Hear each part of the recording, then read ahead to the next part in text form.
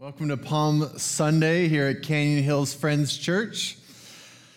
Very exciting times. It's also the week that we are concluding the Acts series. You guys know how many months we've been doing Acts? 6. That's a long series. I don't know if I've ever done a series that long before, but it's been fun. It's been good, right? Thank you. That's great. Thank you. I think that it is fitting that it ends on Palm Sunday, and here's why. The end of Paul's life has all these falsely accused moments. He's going through prisons and court cases, and it's an incredibly difficult time for him. And it's the same sort of ending that we see for Jesus, this false accusation, and then this awesome ending to it. But here's how it began. This is John 12:13 for Palm Sunday. They took palm branches and they went out to meet him, shouting, "Hosanna! Blessed is he who comes in the name of the Lord. Blessed is the King of Israel." So it all starts great, right? And then a few chapters later, at John 18, we see the betrayal. Now Judas, who betrayed him, knew this place because Jesus had often met there with his disciples. So Judas came to the garden, guiding a detachment of soldiers and some officials from the chief priests and the Pharisees. They were carrying torches, lanterns, and weapons. And by Friday, we see Jesus on the cross dying for our sins and paying the ultimate price as this Lamb of God. And by the way, this Friday, we are going to be celebrating that moment. It's weird to call it a celebration, but it's a time where we take communion and remember what God did for us. We only can celebrate because we know what happens 3 days later. So John 19:30 says, when he had received the drink, Jesus said, "It is finished." And with that, he bowed his head and gave up his spirit. And we'll talk more about that on Friday as we take communion and worship together. I just encourage you to be back for that service. Now, if we are jumping in, we're going to be in Acts chapter 25. Take your Bibles, open up to that chapter, and we're going to move for the last 4 chapters really fast.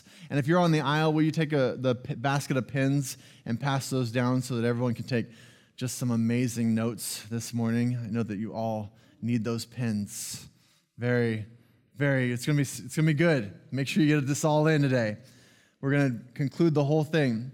So last week, Pastor Carlos was talking about this surrender moment. Are you willing to surrender to God? And he spoke of the same verses, these first 3 verses I'm going to go over right now.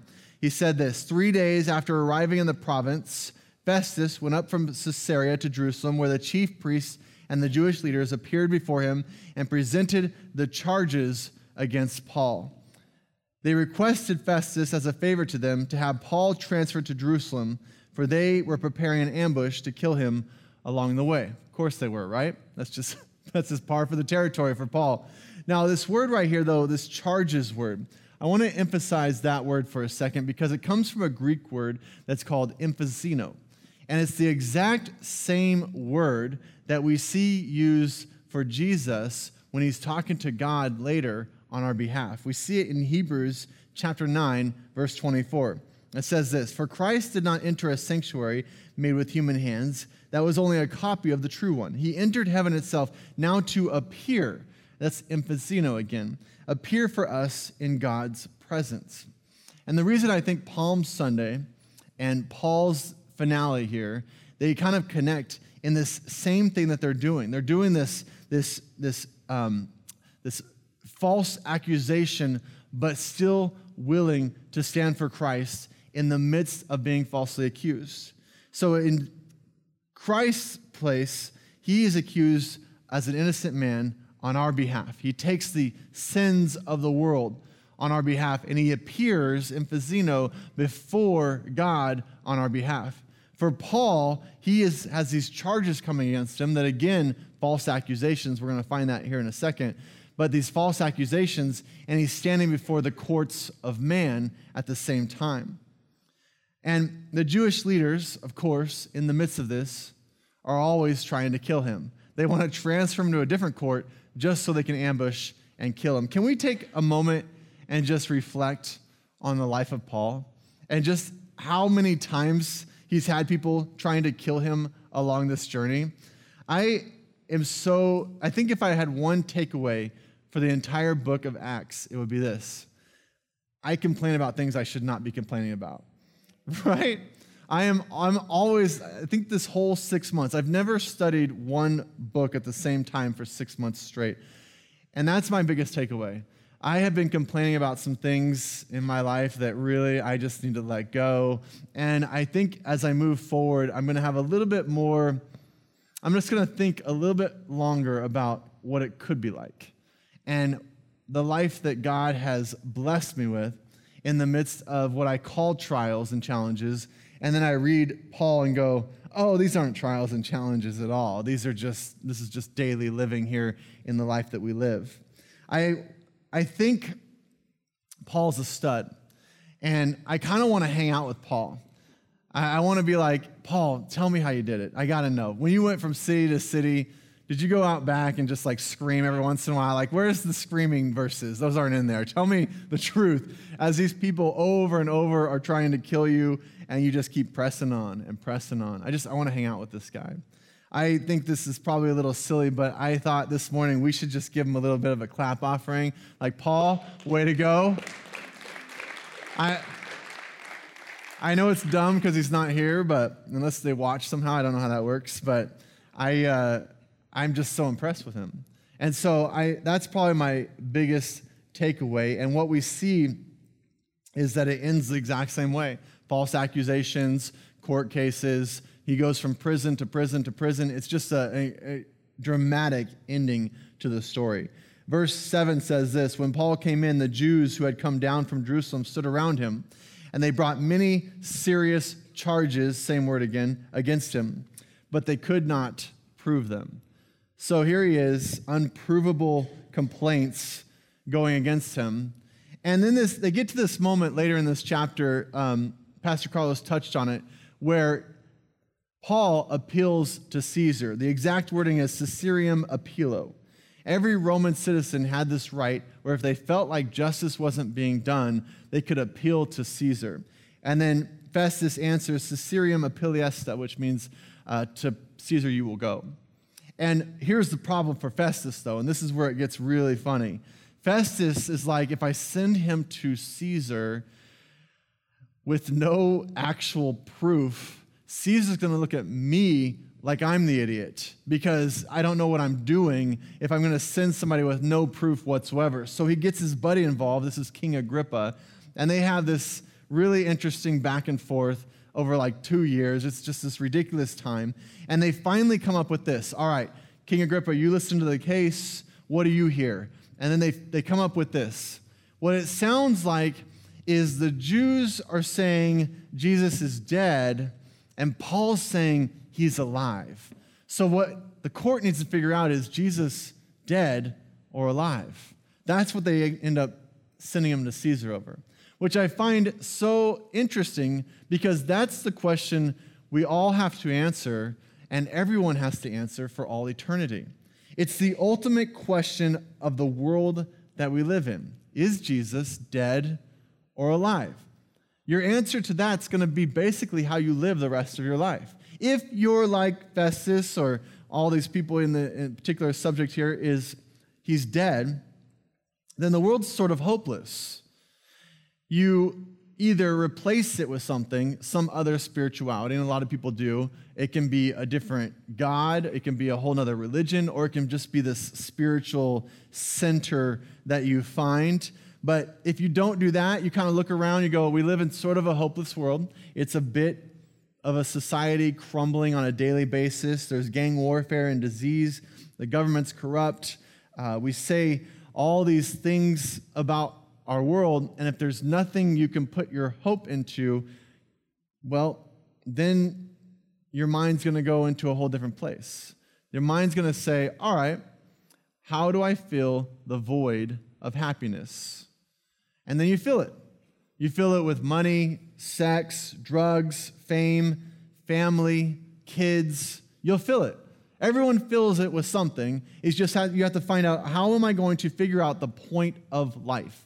If there's no God, and if you don't replace it with some kind of spirituality, then you're going to replace it with, I'm going to be happy. I'm going to find a way for happiness in this world. That's the dead path.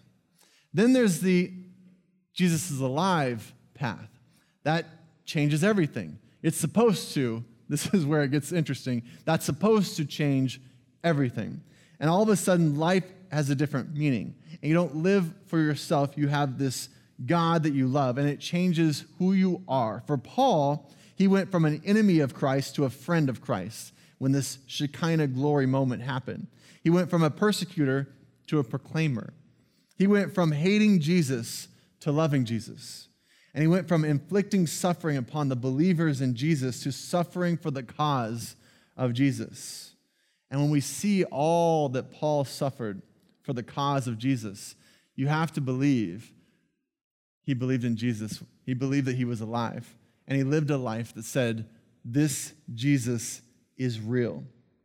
And so that's the question that we lift up. All right, is Jesus dead or is he alive? Now, my guess is most of you in this room probably, you're here at church, you probably say he's alive. So the next step for us is how will we press forward in the midst of all the false accusations and the attacks and the challenges? And this is where Paul gives us such an example. We've been studying it for 6 months. It's been incredible to watch. But even here at the end, as he's falsely accused, the prison time where he's sitting there and waiting, as he's sent from different courts, as he goes on a ship to get to Caesar, it's just this incredible journey. And yet, what does he show us?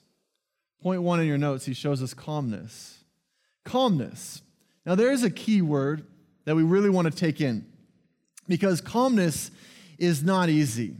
When you're falsely accused, what do you want to do? Calm's not one of them. That's not the first thing that pops into my mind, right? I'm a pretty aggressive person, and if I'm falsely accused, I usually defend myself. But Paul shows us calmness. Let me explain with a story you probably all know. It's April 15th, 1912, and there's this ship by the name of Titanic. Spoiler alert, in case you don't know how this one ends, it sinks. So it's estimated in this boat, 15,000 bottles of alcohol, anchor chains, which each weighed about 175 pounds, went down, 30 sets of golf clubs, which is really sad, 30,000 fresh eggs, potted palms, china, 5 grand pianos, and about 1,500 people all go down with this ship. Now, any wreck is going to be scary, but I will tell you why a shipwreck is probably the scariest. So airplane, that would be pretty scary, right? Anybody been through an airplane crash? Yeah, most people don't live through airplane crashes. Train wrecks, car accidents, there's probably a lot of those. Those are scary moments. A shipwreck takes so much time. So you're on it knowing it's going down over each hour that goes by. So you're just hourly waiting for this thing that's just excruciating pain. What's funny is, and it's probably not funny is not the right word, but Paul is in the midst of a shipwreck in chapter 27, and it's 14 days long. So this storm is so bad that the people on the ship are throwing everything overboard, whatever that's supposed to do. I guess it makes the boat lighter. But they threw their food, they threw anything possible because they're like, we're going to die here, and we want to make it as light as possible through this storm that's just throwing this thing around. 14 days into it. Now, how would you feel if you're 14 days into a shipwreck, knowing the ship's going down? What Paul shows us is calmness, and that's why it's so stunning. Listen to him. This is verse 21, chapter 27. After they had gone a long time without food, they threw it overboard, Paul stood up before them and said, "Men, you should have taken my advice not to sail from Crete. Then you would have spared yourself this damage and loss. But now I urge you to keep up your courage, because not one of you will be lost. Only the ship will be destroyed. Last night, an angel of the God to whom I belong and whom I serve stood beside me and said, 'Do not be afraid, Paul. You must stand trial before Caesar.' And God has graciously given you the lives of all who sail with you. So keep up your courage, men, for I have faith in God that it will happen just as he told me. This is what he's telling the men on this ship in the middle of a storm as it's going down. That's calmness. And false accusations, calmness, or regular storm of life, something crazy happening, calmness, where does that come from? Over and over, Paul says it comes from the strength of Jesus Christ, this intimate relationship that he has with Jesus Christ. He has strength in this moment because an angel of the Lord has been telling him, you're going to make it. How does he have that kind of relationship where an angel of the Lord is talking to him? It's this man who steps up and has a relationship that goes so deep that he speaks and talks with God on a daily basis. The storms of life, they're going to happen. We're all going to experience a storm of some kind. Some of you might be in one right now. That is called life. The key is in your preparation in the good times. Are you right now creating a relationship with God that is so strong, so intimate, that you're talking to each other on a daily basis that when you hit the storm, you can still be calm? That's the key. Over and over, Paul shows us the same message, that in the midst of the battle, he's ready, and he has a calmness within it, which brings us to point 2, he knows the truth.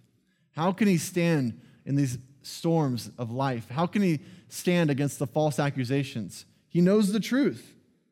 That's the key. One of the greatest ships that was ever built was called the Queen Mary. In the beginning, it was this elegant pleasure vessel. Later, it was commissioned in the war to be a troop ship. But no matter how it was used well. But today, you may not know this, but it's about an hour and a half. I'm just kidding. You all know this. It's like an hour and a half from here in Long Beach, and it sits there motionless. It said her gigantic engine is gone, and now there's souvenir shops all over the deck.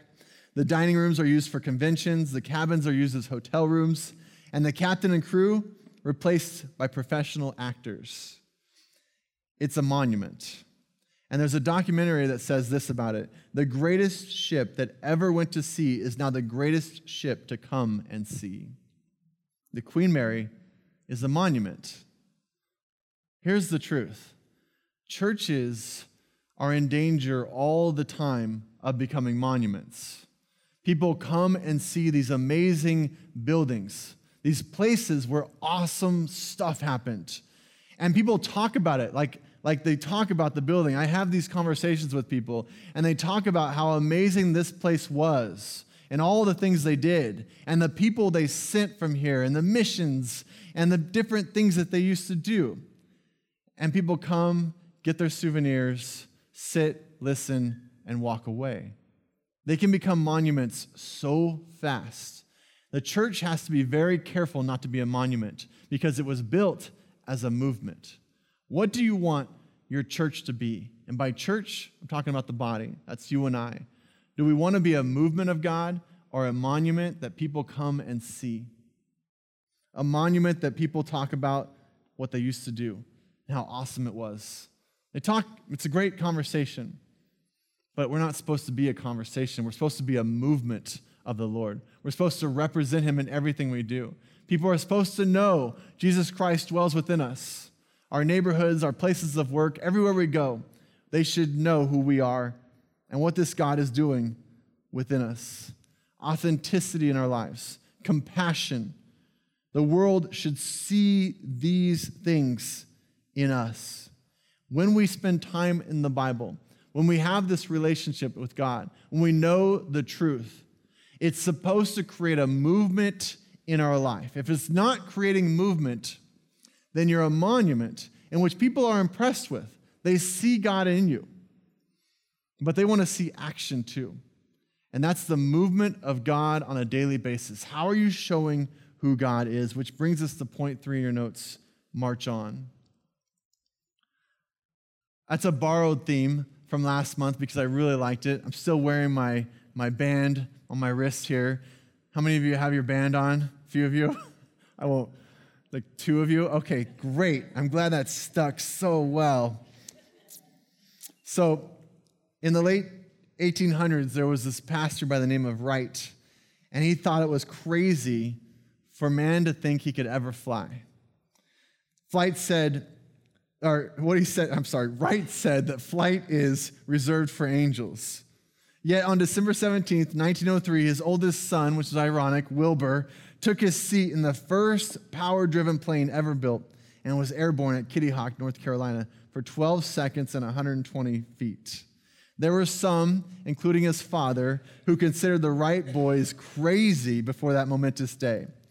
But today, they're the heroes of flight. It was the same for Christopher Columbus. In fact, people were so sure that he was crazy that they had an inscription put on all their coins that read, Ne plus ultra, which means no more beyond. They believed the world was flat, and they believed that Columbus would, I don't know how the boat would just fall off the world somehow, right?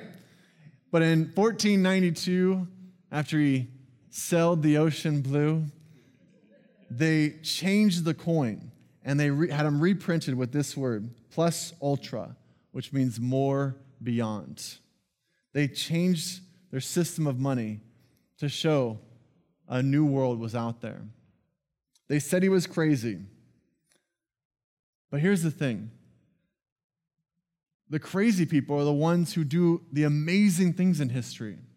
The crazy ones. The ones that everybody looks at and says, you're a little crazy. You're insane for what you're doing. Those are the ones who change the world that we live in today. So shouldn't we as Christians be a little bit crazy? Be the crazy ones. Now there's a spectrum here we have to be careful about, okay? I won't go into all of that, but there's a point where you should be called crazy by some of your neighbors. You should be the one that's out there sharing Christ and they call you a little bit crazy. That's the crazy family. Why can't we do this for God? Why can't we be a little bit out there and say, I still believe that God is doing something beautiful in this world, and he's using me. There's a forgotten phrase in the Bible that he mentions several times. He says this, heaven came down.